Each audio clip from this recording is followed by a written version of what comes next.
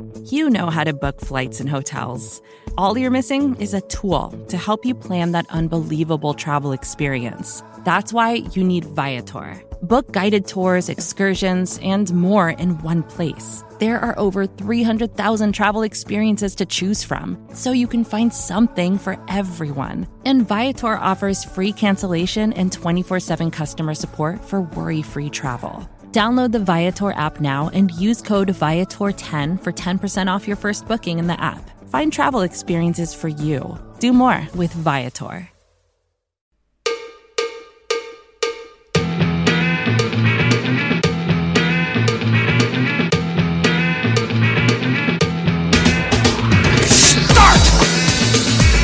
You can call me Bruce. Bruce Nolan is standing by. Hey, Wacky Bruce! Coming to you from an undisclosed location, this is the Bruce Exclusive. And here's your host, Bruce Nolan.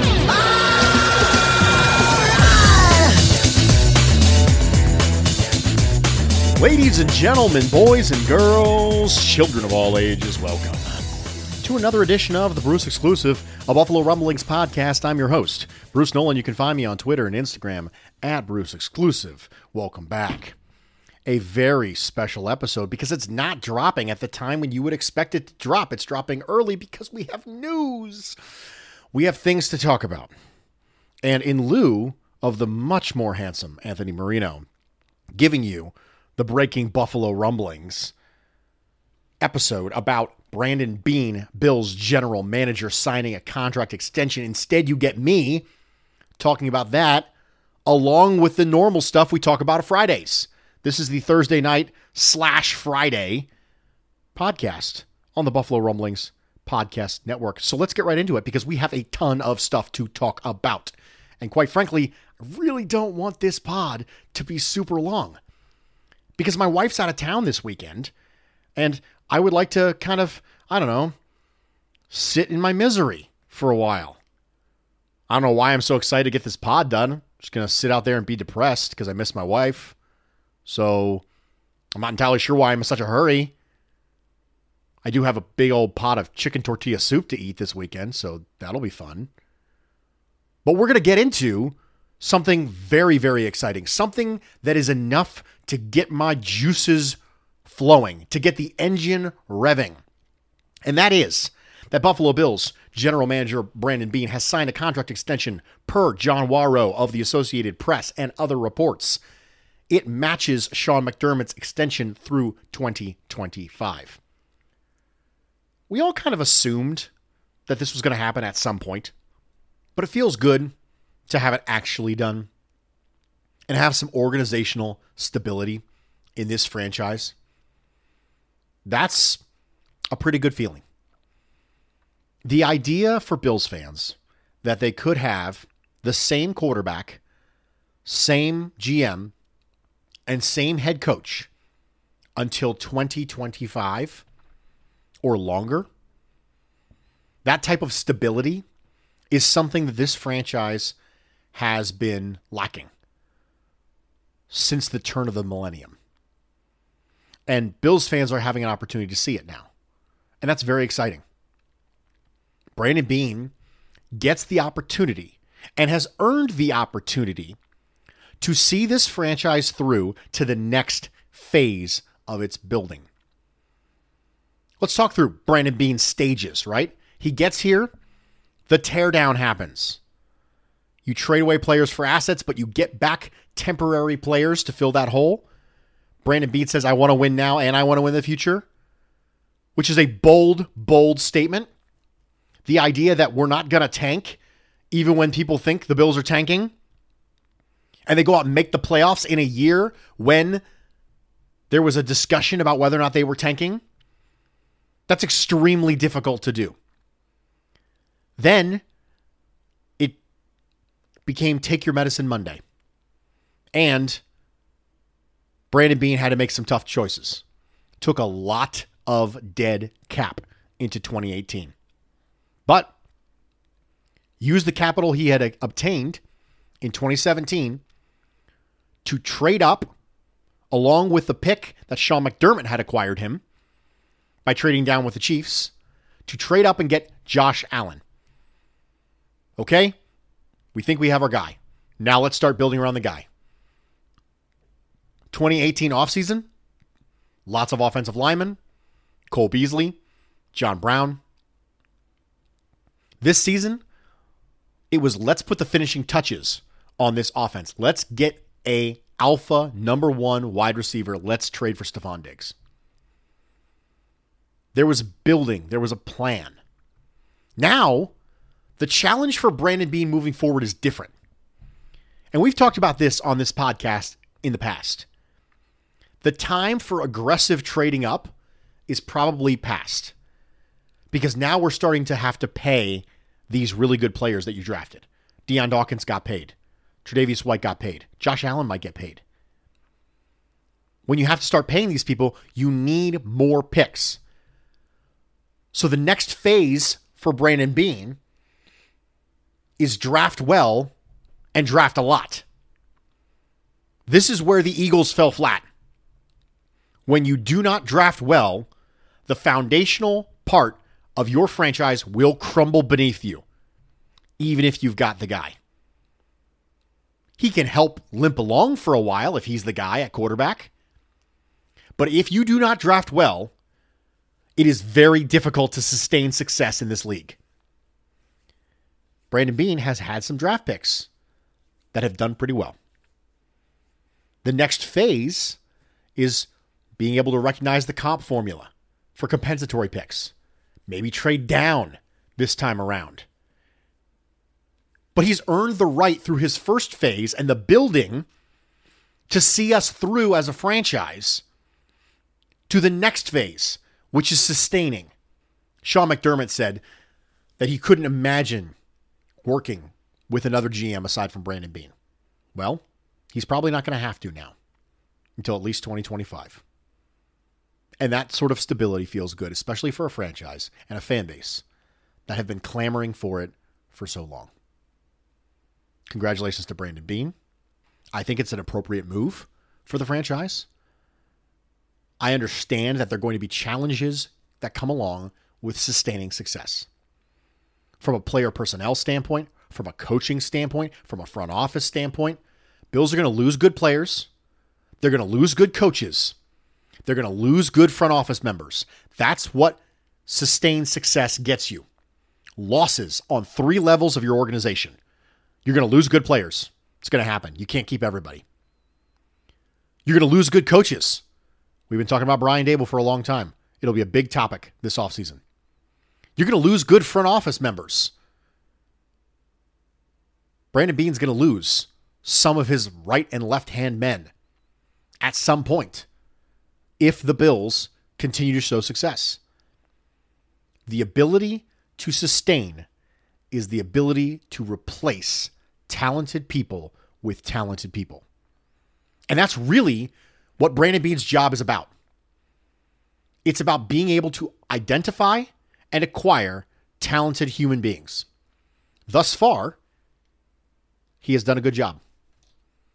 He has earned the right to show he can continue to do it as the Bills try to sustain success. Stick with me. We're going to take a break. We're going to come back. We are going to do your almighty takes. We are going to do crumbling the cookies still yet to come. We'll be right back. Welcome back, everybody, and thank you for joining me for this edition of the Bruce Exclusive Buffalo Rumblings podcast. I'm your host, Bruce Nolan. You can find me on Twitter and Instagram at Bruce Exclusive. Welcome back. We are going to dive into the almighty takes. I have a lot of them. We're going to try to get through as many as humanly possible. If I miss one, I apologize. But the San Francisco 49ers victory has Bills Mafia excited, and they decided to manifest their excitement by sending Bruce some emails. As a reminder, you can email me, iambrucealmighty@yahoo.com, with your almighty takes of the week, and we will try to get to them on this podcast. We're going to start with Matthew. Matthew says, hey, Bruce, here's my almighty take for the week. Allen throws at least 2 touchdowns to take the franchise season record in primetime. We use a game plan like the Chiefs game to force Pittsburgh to run the ball since they lack a strong run game and we're better at stopping passes. Allen is able to make plays on the Steelers secondary since they're getting banged up, but our run game doesn't get going. This makes for a close, low-scoring game, but still exciting to watch. One question for you. You've made it very clear you want permanent white face masks. How would you feel about the classic red helmets making a comeback? Let's start with the most important take here, and that's the helmet take. I'm cool with the red helmets. The NFL has an issue with multiple types of helmets. I wish they didn't, but I'm cool with the red helmets. As long as they come with white face masks, I'm good with it. I actually prefer the whites to the reds. I know that some people are going to think that's absolutely blasphemous, but I prefer the whites to the reds. As long as they have white face masks, I'm good. In regards to the take, Allen throwing 2 touchdowns seems completely reasonable to me. I think that there's a chance this might be a little bit of a more run inquiry sort of game. We're going to talk about it a little bit when we do Crumbling the Cookies, but I think there's a possibility that the Bills feel out the run game fairly early in this particular game due to some circumstances with the Steelers. And they are getting banged up, like you said. So I can see this being a close game. I can see it being a fairly low scoring game. I can see it being, low scoring for 2020 standards. I can see both teams scoring in the low 20s. I can see a 24-21 game against the Steelers. So I'm going to say this is a somewhat probable take. Christopher says, listening to your Thursday podcast discussion on Levi Wallace and judging cornerback play, should there be a way of giving credit in a CB grade for every pass play where the cornerback is not targeted? Obviously, you can never know when the quarterback didn't target them because it wasn't in the play design versus when it was because their coverage was good. But if it wasn't in the play design and their coverage wasn't great, then maybe they got lucky. Maybe they read the play well and played their man loose just to be in position for what else might happen, in which case they're actually playing smart football. What do you think? I don't know if there's necessarily a way to quantify that. You just got to watch the film. And so let's talk about this a little bit. It is impossible for everyday fans to watch every single snap of every player of every game. I know that because it's almost impossible for professionals to do it. It's not possible for me to do it, and I'm a hobbyist. I can pick a couple plays. I can pick a couple players. I can pick a section of the game, but I cannot watch every snap from every player of every game in the week. Now, I can in the offseason. In the offseason, I can go back and get caught up and spend a day on Ike Butker and a day on Josh Allen. And I can do that stuff in the offseason because I don't have constantly new information being thrown at me over the course of the week where I have to accommodate for it. And I can pre-record out my podcast if necessary and do topics that aren't necessarily required to be sequential. You don't have to have them in a specific chronology in order for them to make sense. But certain things simply can't be quantified. Cornerback play is one of those things. It's almost entirely subjective because there aren't really good statistics for a cornerback that are all encompassing. Now, there are some that matter. We talked about some yesterday. It matters. But as we've talked about, if you're a really good cornerback and you don't get targeted at all, or if you're a really bad cornerback and you don't get targeted at all, how are you going to know the difference? It's a little bit like playing wide receiver, but the inverse. If you're a really good wide receiver and you're open all the time and they don't throw you the ball, how are you going to know? It's the same thing with cornerback play. And so at some point, you have to find some people who you trust, who watch the film, who you value their opinion to get that stuff from. Because there isn't really a good way of giving credit to a corner where they are doing their job well and they're playing their position well, but there's not something that can be translated to a quantifiable measure or a grade. And I know that's not a great answer, but not everything can be measured. We talk about culture all the time on this podcast and how I believe culture is a real thing. Can't measure that either. And I love metrics. You guys know this about me. I love metrics, but I recognize that they can't tell the entire story. They can tell some of the story, but you need film. You got to have film to provide context to some of these things. And it's important that you know what you're looking at when you do it. And that's its own scenario. I can't tell you how many times I've watched the same play back and forth and gone, what is this coverage? And I'll be stuck on this coverage for like 20 minutes going, I'm not leaving this play until I know what this coverage is. I'm just not doing it. I refuse. Because something got foobarred and it doesn't look exactly the way it's supposed to look. And so it kind of throws off my eyes. Because when I see a cover 6 call, I'm expecting it to look a certain way, and then it doesn't look that way. And so I don't immediately recognize it as being cover 6. And I might send a message to somebody else going, please help me. What is this? And then they might message me back going, I don't know what that is. Or they'll message me back going, somebody blew a coverage. I hate it when people blow coverages because it messes me up. Because it doesn't look the way it's supposed to look. But I say all that to say that there just isn't a good way to do it. You have to learn to watch it yourself, or you have to find somebody you trust and have them watch it. I understand that's not a great answer, but it's the best one I've got. Evan says, here's my almighty take. As a Pittsburgh resident, I've seen a bunch of Steelers games and they are paper tigers. I see the Bills winning. How close the game is depends on the weather. It's a low wind evening, then it's not particularly close. That's a bold take. I'm going to go somewhat improbable because I think the Steelers defense is really good. And I'm concerned about the Steelers defense. Now, they do have some injuries there that I think open up an opportunity for the Buffalo Bills. But the Steelers defense is enough to keep them in here. He's going with a parlay, though. Evan says, but wait, there's more. My parlay is literally a parlay, and the Bills will clinch a playoff spot this week. They'll beat Pittsburgh. Baltimore will lose to Cleveland. Miami will lose to Kansas City. Las Vegas will lose to Indianapolis. And New England will lose or tie against the Rams. Well, we're going to know that in a little bit because I'm recording this pod right before New England and Los Angeles play. So we're going to know that in a little bit. Also, this gentleman did not want me to say their real name on air, which is why I said Evan. Get it? Evan? Yeah. You guys see where I'm going with this. You like jazz, Evan? Anyway, moving along. Alan says, I heard your pod where you had your wife on as a guest, and she told her story about how and when she became a Bills fan. This is my story. I'm going to tell this because this is awesome. I was born and raised in Mexico City. In Mexico, the NFL is extremely popular. It was popular since the 70s, and it sure was popular in the 90s when I was a young kid.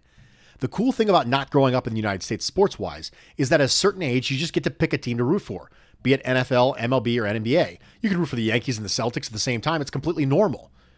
When I was old enough to understand football, my older brothers used to play Tecmo Bowl on their Nintendo all the time.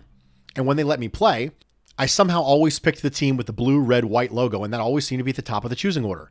By then, without me knowing, the Bills had already played and lost in 2 Super Bowls. So my love of the game and my fandom for a team started to grow slowly and steadily, so steady that I'm typing this email to an unknown and obscure Bills podcaster that lives somewhere near or in Cleveland, Ohio. My almighty take for the Steelers game is the Bills will win it on a Bass field goal. P.S. There's a Billy Joel song that sings before the Mafia took over Mexico. When the Bills get to play in Mexico City, I hope the Mafia takes over Mexico. I enjoy listening. Keep up the good work. Thank you so much, Alan. I really appreciate that. I love your story. I've told my story on this podcast before, but I counted up all my football cards, and I had the most Bills cards. That was how I became a Bills fan. Literal random chance. Just a luck of the draw. Sorry about that, folks. You're stuck with me now. It's been a long time since that day. I was very young, and I am not very young anymore. So, the take that the Bills will win it on a Bass field goal, I mentioned earlier that I could see a 24-21 win. And if it's a 3-point spread, then I'm going to say this is somewhat probable that the Bills could win it on a Bass field goal. I think that's completely reasonable. Trevor says, howdy, Bruce. This is probably too late. It's not too late, but I figured why not try it. The almighty take. The Bills have a game where the stats may not be outstanding, but the job gets done. I like Pittsburgh's defense to continue to hamper our running game. However, I think our defense is able to match up with theirs. As we continue to get healthier, the team's overall ceiling is raised. Last week, for me anyway, proved that Josh Allen has officially arrived as a slow down but can't stop quarterback, at least overall in his career. He was effective against the zone, which was his final hurdle. The Bills win a nail biter. I can see all these things happening. I'm going to go somewhat probable on this. Stats may not be outstanding, but the job gets done. Could be a little uglier than potentially we're used to seeing due to potentially some weather plus Pittsburgh. Could be a slobber knocker, as they say. I'm going to say somewhat probable. John says, Noli B. That's right. This guy listens to the Bruce exclusive. He knows Noli B. Noli B. My almighty take is Josh Allen starts slow but turns it around in the second half to lead the Bills to victory, breaking the trend of starting slow and staying cold. That's unusual. I hadn't thought about this before. I'm going to go somewhat improbable. And the reason I'm going to go with somewhat improbable is because I trust this staff to do a good enough job of being able to not be confused early by whatever the Pittsburgh Steelers are rolling out. When you have a team where you're not really sure what you're going to see from them, you might come out with one idea and you might be slow to adjust on the offensive side of the board. And we haven't seen that thus far from Josh Allen this year, where he started really badly, and he kind of turned it on at the end. So because of it, I'm going to go somewhat improbable with this one. I'm not saying it couldn't happen. That's why I said somewhat improbable, because the Pittsburgh defense is a good unit. But I trust the coaching staff to get them off to the correct start. Christopher says, greetings, Robert the Bruce.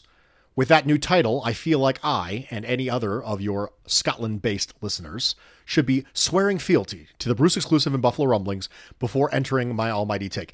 I will allow it. I will allow that. As that's not yet a requirement, though, I'm going to jump straight in. With the Steelers coming off their first loss of the season, I think that the first 2 possessions of the game are going to be the most important. If the Steelers score a touchdown on their first offensive drive and their defense holds the Bills to a field goal or less, I think their confidence comes rushing back, and they go on to show they deserve to be 11-1 and last week was a fluke. Conversely, if the Bills score and hold the Steelers, it rocks their confidence even further, allowing the Bills to earn a win much more easily than expected. If the first 2 drives don't end in one team scoring a touchdown and the other being held, I think that whichever team looks best early wins a close, tense game determined by key defensive and special teams play. This take might not be particularly almighty, but I think that starting strong will be important this week, as in any of the previous games this season. This is sort of the opposite take from the one before that said Josh Allen would start off slow but then come back. I agree with you. I think whoever gets off to the best start is probably going to win this game. And that's been very, very true for the Bills so far this year. Getting off to a good start has been important. The Jets game comes to mind as one that didn't start out that way. The Jets kind of jumped out on the Bills, and the Bills kind of chipped away at 3 points at a time moving forward. But aside from that, it's kind of been a hot start Bills. And I would expect that to continue, so I'm going to go somewhat probable on this. Mike says, hey, Bruce, I really love the podcast. I appreciate how you break things down. You do it like no other. I appreciate that, Mike. It means a lot to me. Getting right to it. My almighty take is this. The Bills' offense, full of confidence after their Monday Night Football win, comes out guns a-blazing against a tired and depleted Steelers defense. They score touchdowns on their first 2 possessions, jump out to a quick lead against a stunned visiting team. Pittsburgh adjusts in the second half and makes a game of it, but the Bills end a close 1-score game in the fourth quarter by finally putting together the salt-away drive using both motor and moss that we've been waiting for all season. The drive ends in victory formation with no opportunity for a Hail Mary type play, and the Bills move to 10-3. Somewhat probable, Mike. 1-score game, Bills getting a hot start. That seems reasonable to me. Somewhat probable, I think, based on qualitatively how the game could look. David says, I'm assuming that Allen is now showing an ability to handle different defenses at a high level. Yes, small sample size, but I don't want to wait a year to send in this take. There can be development curves in development curves. If we agree that Allen is a top-tier quarterback, there has to be things that a top-tier quarterback needs to develop that you can't start developing until you get to that level of play. Allen is very unlikely to take another step of the magnitude of his last ones, because a step like his previous ones would make him significantly better than any quarterback who has ever played. But neither is he finished. It seems reasonably probable that he has the things to lean on that can further move him up the ladder toward best quarterback in the league status. We talked about one of those yesterday, actually. We talked about how nitpicky you can start to get with a quarterback when he's gotten so far in his development. Specifically, we talked about rolling to his left. The ability to roll to his left and make throws that direction. That's something I'm keeping an eye out for Josh Allen. That's an extremely nitpicky thing. I recognize that. But it's nitpicky because of how far he's come. If he continues this level of play. Now, there's a chance that there's a new book on Josh Allen at some point. I can't think of what it would be at this point. He's seen all of the basic defenses that you can see. So I don't know what it would be at this point, but I'm not a defensive coordinator in the NFL either. So if I see something that continually gives him trouble, then sure, that's now the new book on Josh Allen. But until then, if that never happens, we can afford to get a little nitpicky. Specific things with his eyes. Specific things with knowing where players are spatially.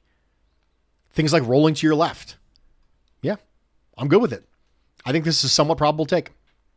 Liam famously almost exactly identified the final score to the Bills 49ers game. I tweeted it out. I said, dude, you got to look at this guy's take in my DMs. It was all over the people. Prophetic Liam. He's back. He says, so seeing how my last take was really close, let's ride off that energy. We are clicking on all sides of the ball and it's beautiful.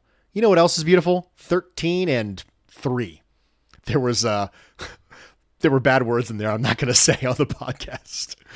The game I watched yesterday, the team we all watched win, no slaughter, the 49ers could win every single game we have left. I could argue that the Buffalo Bills are the best in the AFC. The game we played was the type of game you only see from really, really good teams.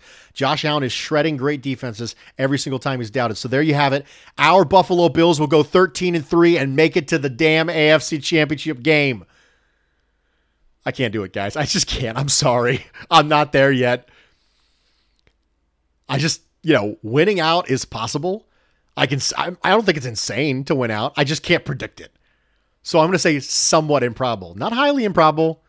Somewhat improbable, because the Bills might not even have anything to play for week 17. They might be resting their players. If they do, they might drop one of the Miami Dolphins the way they dropped one of the New York Jets last year. You never know. Tim says, hey, Bruce, I hope all is well. And I want to say I absolutely love the pod. I literally cannot function on the day the pod drops until I listen to it. Tim, thank you so much. My almighty take is Sean McDermott and the Buffalo Bills have and are creatures of habit. With the upcoming December schedule, we will see the Bills drop one, maybe 2 games they should win. This, of course, will be blamed on the lack of standard routine they are not in. However, this will get us prepared for the scheduling of the playoffs, and we will make a healthy run in the postseason. I really hope this makes the takes. Go Bills. Tim, thank you for this. The Bills were able to win a primetime game on Monday night, and I think that's important. Being able to get out of your routine matters. And I appreciate the fact that you said that Sean McDermott and Buffalo Bills have and are creatures of habit. They are. McDermott has admitted as much. He likes the habit. He likes the routine. He thinks that repetition is how you get better at stuff. Even if it's preparing. Preparation is a talent. Preparation is a skill. And the way you get better at things is to do them over and over and over again. So I 100% agree that Sean McDermott probably hates primetime games, just like me. That's right. I'm not a primetime game guy. I'm old. I want to eat my grape nuts, have my cranberry juice, and go to bed at a reasonable time. It's probably already getting close to my bedtime by the time you're listening to this. If you're listening to it on Thursday night.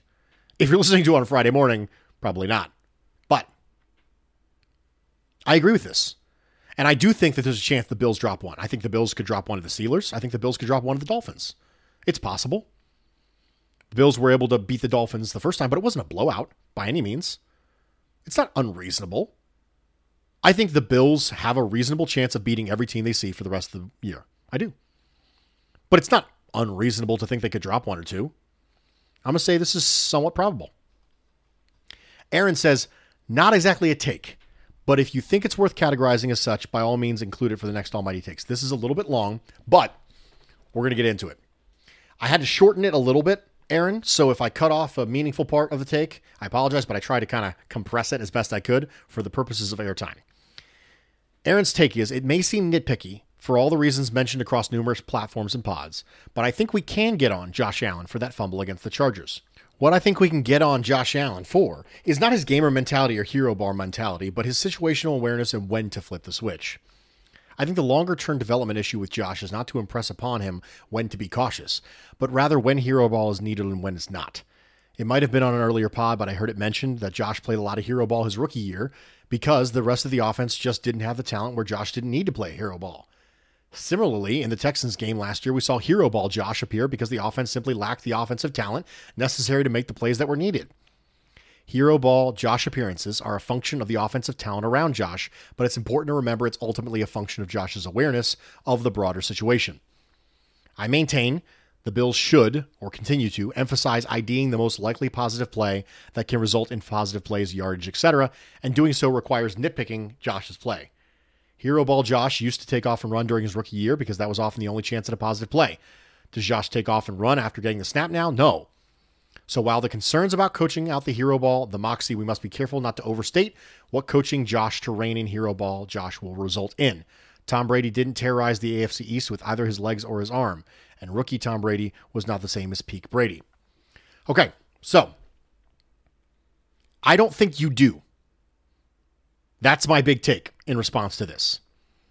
I don't think you ever coach it completely out of Josh Allen. The idea that he's never going to make a mistake when it comes to when to flip the switch, it's never going to happen. Ideally, would you like to minimize it? Sure, you want to minimize it as best as you can.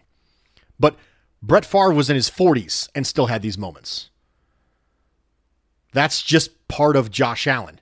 In addition, sometimes he's going to make this play and it's not going to be an advisable play and it's going to work out because of extreme physical characteristics.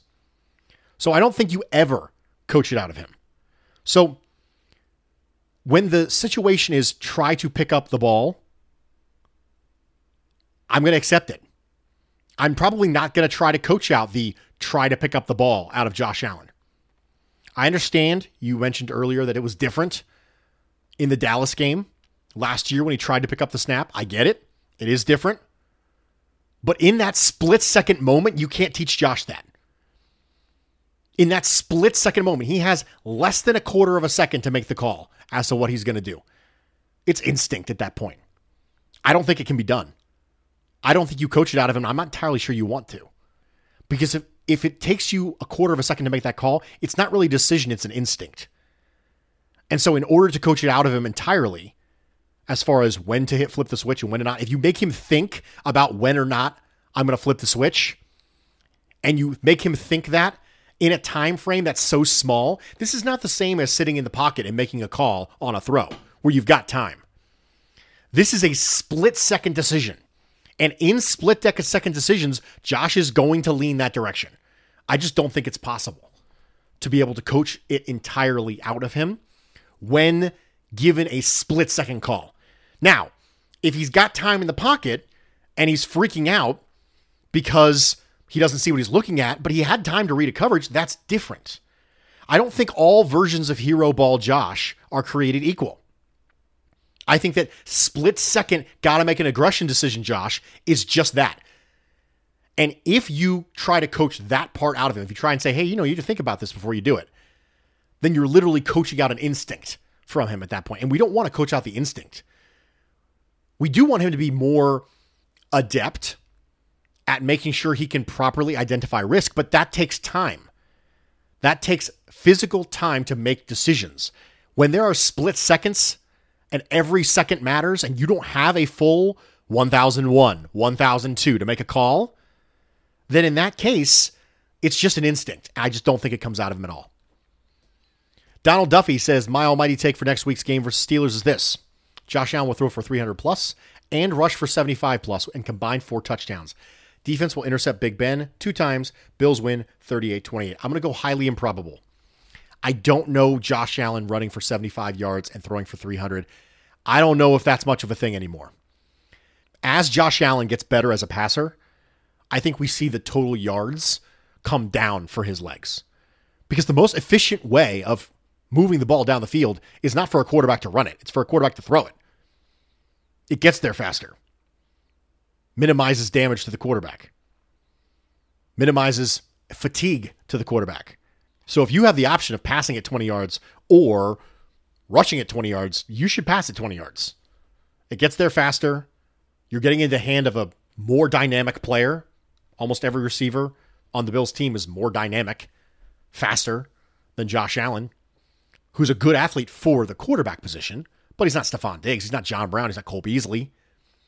So you're getting it in the hand of a dynamic athlete. You're minimizing damage to yourself, and it's getting there faster. So I don't know if there's going to be a lot of games that are 75 plus yards rushing for Josh Allen. Now, of course, I could say that and he could come out and rush for 100 yards and I look like an idiot, but that's cool. I'm fine looking like an idiot. But I'm going to say highly improbable, mostly because of the 75 plus rushing yards. Adam. Could just be riding high from the San Francisco win, but I have an almighty take for next week. Bills will win by 1 score next week, and the combined score of both teams will be under 50. Bills will be losing at the half, but make good adjustments on offense and defense, and will eat Pittsburgh O in the second half. 1 score game, under 50. I said potentially 24-21. This is somewhat probable. I do think that the faster start wins, so I think if the Bills end up winning, I think it'll probably be because they led at half. But aside from that, I think this is somewhat probable. We are going to take a second break. We are going to come back, and we are going to crumble the cookies of the Pittsburgh Steelers. Stick with me. We'll be right back. Welcome back, everybody, and thank you for joining me for this edition of the Bruce Exclusive, a Buffalo Rumblings podcast. I'm your host, Bruce Nolan. You can find me on Twitter and Instagram at Bruce Exclusive. Welcome back to Crumbling the Cookies. We are going to quick talk about some high-level strategy things that I think could assist the Buffalo Bills against the Pittsburgh Steelers on Sunday evening. First point, maybe this is a running game. Get it? Running game? Yeah, running game. I have a general opinion, you know this, that I've shared with you guys in the past. This should be a pass-first team, barring uncommon circumstances that could pop up a few times per year. Extreme circumstances, I've referred to them in the past. The New England game, 40-mile-an-hour winds, Patriot defense that's consistently lining up 6 defensive backs, regardless of offensive grouping. Okay, by all means, run the ball. Be a run-first team. I was disparaging a little bit of the Chargers game plan because I didn't see extreme circumstances that necessitated the Bills departing from what they do best. There may be some extreme circumstances against the Steelers. The Pittsburgh Steelers placed inside linebacker Vince Williams on the COVID-19 reserve list on Thursday, a couple hours before I recorded this podcast. Linebacker Robert Spillane is already out with a knee injury. They have one true inside linebacker on their roster, Avery Williamson. This is an uncommon occurrence. This is extreme. The Steelers defense has been very good this year, but if there's a weakness, even if it's temporary, you need to try it. Some early runs to test out the porousness of that defense with the inside linebackers might be in store. And if it works, keep doing it. RPOs, play action. Let's test that inside linebacker depth. Make sure that the Bills are taking advantage of a small window of weakness in the armor of the formidable Pittsburgh Steelers defense. The second thing, specifically in regards to the Bills defense against the Pittsburgh offense, click, boom. Ben Roethlisberger has not averaged over 6 yards per attempt in a game for the last month. His averaged intended air yards per attempt sits at 7, which is the 8th lowest in the NFL. But he throws 20-plus yards down the field on 12.4% of attempts. That's higher than noted anti-checkdown guy Josh Allen. That seems like it conflicts, but it doesn't. What it means is that the Steelers' offense is click, boom. Lots of short passes built in that drag down the average depth of target, but about 5 times a game, they'll take a shot. Thus far, it hasn't been met with great success. Roethlisberger has a passer rating of 77.4 on passes over 20 yards. But when you have weapons like Juju Smith-Schuster, Deontay Johnson, James Washington, Chase Claypool, who's been excellent for them, and you're playing against a secondary that doesn't have great speed with the Bills, you have to account for it. I'd love to see a splash of single high looks that roll to cover 2. If you see single high at the snap, you might think, hey, let's take a shot here, roll to cover 2 after the snap, so you encourage a shot into covers that has safety help. But also cover 2 will provide you with the bodies necessary to keep the short passes compressed. Encourage Ben to make the type of throws that he doesn't want to make. Encourage him to make seam throws in the intermediate parts of the field. Drive the ball into intermediate coverage because the Steelers offense doesn't like to do it. Also, if he has to hold that and be patient against cover 2 and it brings pressure, his passer rating drops to 71.9. You can get pressure against Ben, but that doesn't necessarily mean you want to blitz him. When he's blitzed, the passer rating is over 100. So you want to get pressure, but you don't necessarily want to blitz him. And how do you do that? You make him hold the ball. How do you make him hold the ball? Maybe you can rush in 4. You're playing soft. You're keeping compression. You're making him throw intermediate routes that drive and take a little bit longer to develop. Things like drags, deeper seams to Eric Ebron, who has historically had some catching problems. I think there's a method by which the Bills can capitalize on the Pittsburgh Steelers offense that I have affectionately named Click, Click, Boom after studying them. Ladies and gentlemen, that's it. 40 minutes, we pulled it off. Brandon Beane extended. Takes have been almightied. Cookies have been crumbled. And I'm out. Because that's the way the cookie crumbles. I'm Bruce Nolan, and this is Buffalo Bills.